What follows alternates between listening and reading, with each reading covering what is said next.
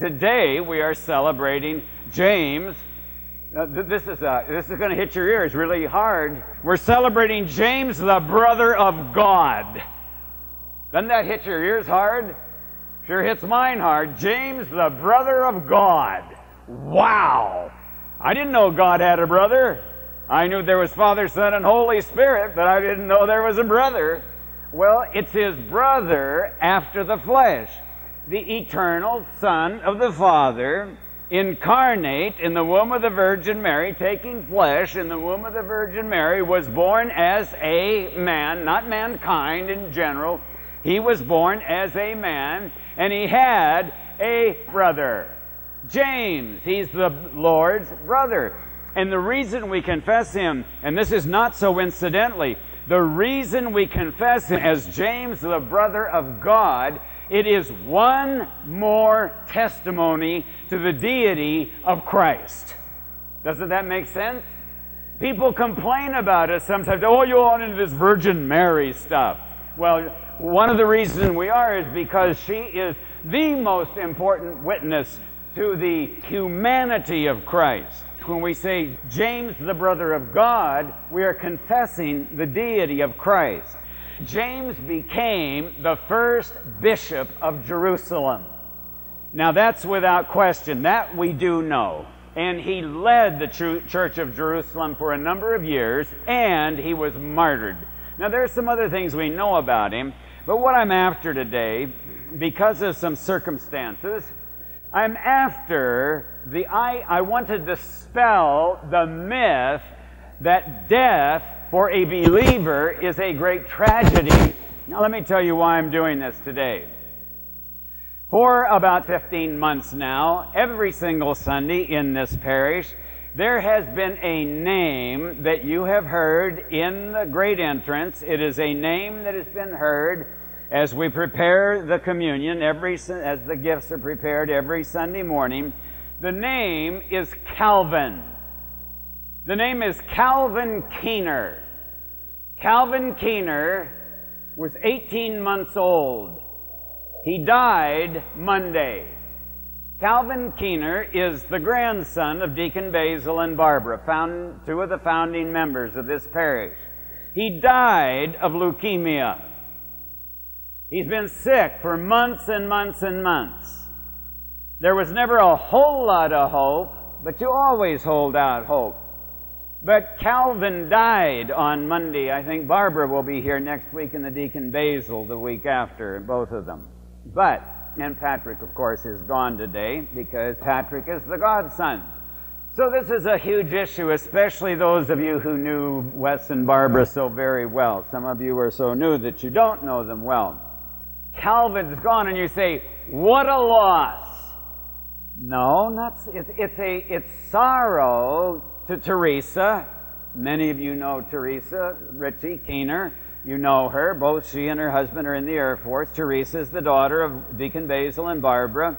Yes, it's a loss to them, and it's a loss to the deacon and Barbara, and a loss to many other people. There is sorrow. But today, Calvin Keener is going to join us in the Divine Liturgy for the first time in his life at St. Anthony. He's going to join us. Today, Calvin Keener is singing with the angels. That's not so bad, is it? It's just not bad. There is great hope, folks, and you need to keep that hope in front of you always, or life is just so disappointing. I had a very, very close friend who was once my personal assistant when I was involved in the collegiate ministry. He was a graduate of MIT. And he said one of their favorite sayings at MIT, amongst the more philosophically minded at MIT, they said they came to the conclusion that life is a bad joke that isn't even funny. Well, it is for a lot of people. But it's not for Wes and Barbara. It's not for Calvin Keener. Today, Calvin doesn't have leukemia. He is in a place of brightness, of verdure and repose, whence all sickness and sorrow have fled away. Now, also on Monday, and another reason for this homily, on Monday, early, very early Monday morning, about 2:30 in the morning, a very good friend of mine, an Antiochian priest in Champaign-Urbana, Illinois, was on his way back from a baptism. I imagine most of the people in the car were asleep. His wife, whom I know very well, the reason I know this family particularly, most of you know that I have 5 sons, and my wife also has 5 sons. But that we have 5 sons. Well, this family has 5 daughters. And so, of course, we were tempted to, to make an arrangement for the 5 sons for the 5 daughters. But this priest was on our journey with us to Orthodoxy. He was in the Evangelical Orthodox Church, and then the parish he was in did not become Orthodox at that time, but when we did. But this particular priest was the first of the group that didn't become Orthodox at that time to become so later. And he is the pastor of our church in Champaign-Urbana and works with the students at the University of Illinois. And at 2:30 in the morning, he was driving. His wife was in the car, 2 of his daughters, and one of the husbands of the daughters, and he fell asleep. The car flipped. The son-in-law was killed. His wife's in critical condition with a broken neck. And you say, that's terrible. The worst part of it is for Linda, his wife, with the broken neck. That's the worst part. Because the son-in-law will join them as he always has in the divine liturgy. He will sing with the angels. Today, it's not that he will sing, it is he is a committed believer in Christ, totally committed. And we must be so careful that we don't let death fall into the hands of the devil to the point where, yes, it is a great enemy. Death is the last and great enemy. We never deny that. We do not deny the reality of death.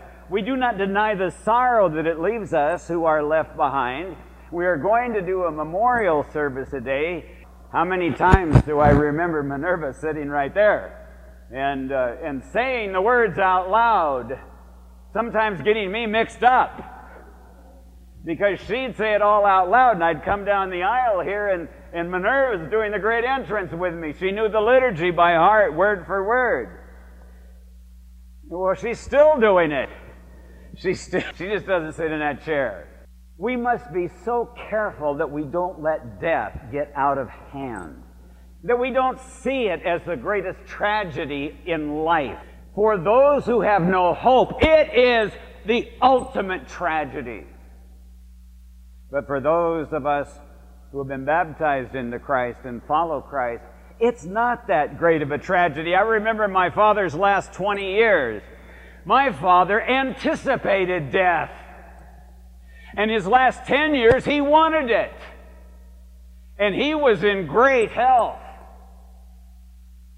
You couldn't get in better health than my father. The only time he was ever sick was the last 2 months of his life, at 99 and 10 months. That's good health. He looked forward to death. Don't view death as your enemy. It is a great enemy. It will be overcome. And when we die and go to the Lord, it is not a tragedy. It is a great victory. These words I love. We say them at Pascha. Oh, death, where is thy sting? Oh, grave, where is thy victory? There is no sting. It's been pulled. I was in my garden yesterday. Yeah, I work in a garden. And I was working with some rose bushes, and a sort of a slow bee got me on the arm. And I looked at it, and I tell you what I did. I'm not allergic to bee stings, just a tiny, tiny bit. I reached over there, and you know what I did? I pulled out the stinger. And I just put it there on my finger, and I just sort of laughed at it. You silly little bee, you're dead. And I'm not even hurt. Oh, death, where is your sting? Oh, grave, where is your victory? Well, that bee died. I just flicked him off. and I'm fine. Oh, it hurts a tiny bit. Now, you also say, oh, but Father John, what a waste to lose Calvin. 18 months. Oh, what a waste to lose James, the brother of John. After all those years that Jesus taught him, he prepared 12 men to be his apostles. And within an extremely short time, I mean, he is better than any university education could ever be. He's gone and they're down to 11. What a waste! What a waste for James the Shorter, because he didn't make it all that far. What a loss for this first bishop of Jerusalem to be gone. Folks, it's not a great loss. It's a great victory. Yes, I admit, I peruse the paper. I don't read it carefully. You know what bothers me more than anything else generally when I read the paper? I don't know why this is. I have 5 sons.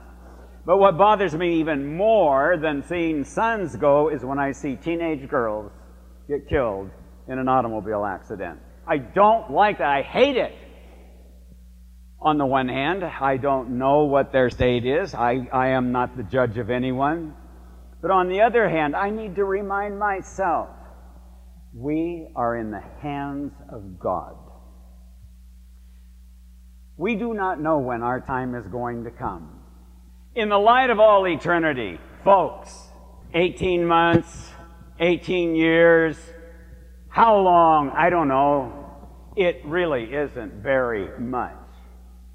We're here for only a blink. That's all. Just a breath. And we're gone. Then what behooves us is to make sure we prepare for death. We prepare for our death. You say almost all of the fathers need to prepare for your death. How do you do that? Number 1, you keep it in your mind. How often do you think about your death? If you follow the exhortation of the fathers of the church, particularly the spiritual fathers of the church, you would call your death to mind virtually every day. It's so easy to forget that you're going to die, isn't it? Do you know what happens when you forget you're going to die? You do things that you wouldn't have normally done.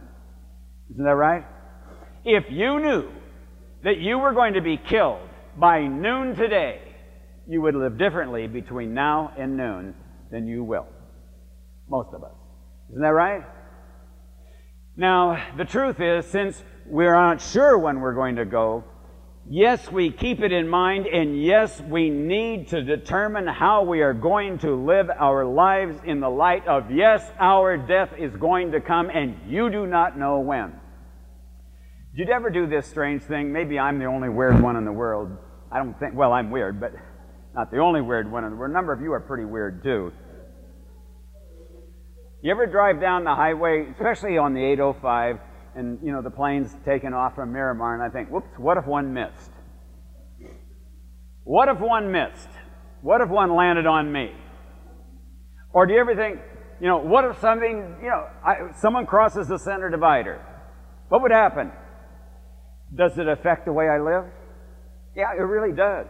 It does affect the way I live, because I do contemplate what is going to happen. I am going to die. Yes, I have faith in God. Yes, I trust God. But yes, I want to live appropriately, God-wise, while I am on this earth. So number 1, you keep your death in mind. Number 2, you must have a firm hope. That, "O death, where is thy sting? O grave, where is thy victory?" is so incredibly important. So important. Because if you fear death to the extent that you are afraid it will overcome you, what you need to do is make sure, you with me now? If you're afraid death is going to overcome you, you better make sure you're aware of the overcomer in your life.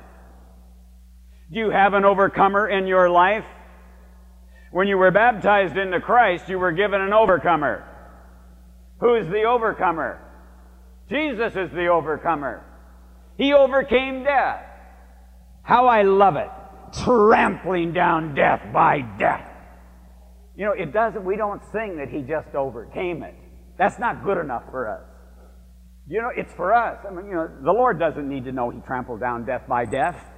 He's very aware of what he did. It's we who need to know he trampled down death by death. Oh, I've got that image in my mind. I mean, I can see it, the resurrection icon, and of course the thing's, you know, static, but in my mind I can see it. Jesus trampling down death, stomping on it. You have to have a great hope. It is so incredibly important that you have that hope within you. You have the overcomer in your life. The one who overcame death lives in you. Okay, that's the second thing. The third thing you want to do is to participate in eternal life now. How do you participate in eternal life now? Well, it's going to take two things to do it. Number one, you need to know that that's what this divine liturgy is all about. It's participating at least somewhat in the age to come. It isn't the whole thing. It is called in the Scriptures an earnest of our inheritance. It's a down payment, as it were. Or as I sang as a child and in my teen and even my 20s and some 30s, blessed assurance, Jesus is mine. Oh, what a foretaste of glory divine. Problem was, it was an academic thought. I used to think about that. What do you mean, foretaste of glory divine? And I had to academize it. For us, it is not academic. For us, it's reality. Today, though there stand beside you thousands of archangels and 10,000s of angels, the cherubim and the seraphim, six-winged, many-eyed, soaring aloft, borne on their wings. Well, that's who's standing next to you. Or maybe I can put it the other way. You're standing next to them. So you want to participate in that. Well, you say, Father, I don't have the reality of that. I'll tell you, I said two things. The second is, you know, Saturday night will help you a whole lot on getting ready for Sunday. You know, a whole lot on Saturday night may nullify your being able to grasp the reality of those angels and archangels and the saints and the Mother of God and, of course, the All-Holy Trinity, because sometimes Saturday night sort of numbs us to Sunday morning. And so we show up for church frazzled, get caught in the construction this morning on the way to church. Some of you did. Yeah, it's pretty bad, huh? It's not a waste. There is great hope. You have hope for eternal life. Don't let death be your unovercome enemy. There is sadness, there is sorrow, we are bereaved, it is appropriate. You know, I can probably cry reading a phone book.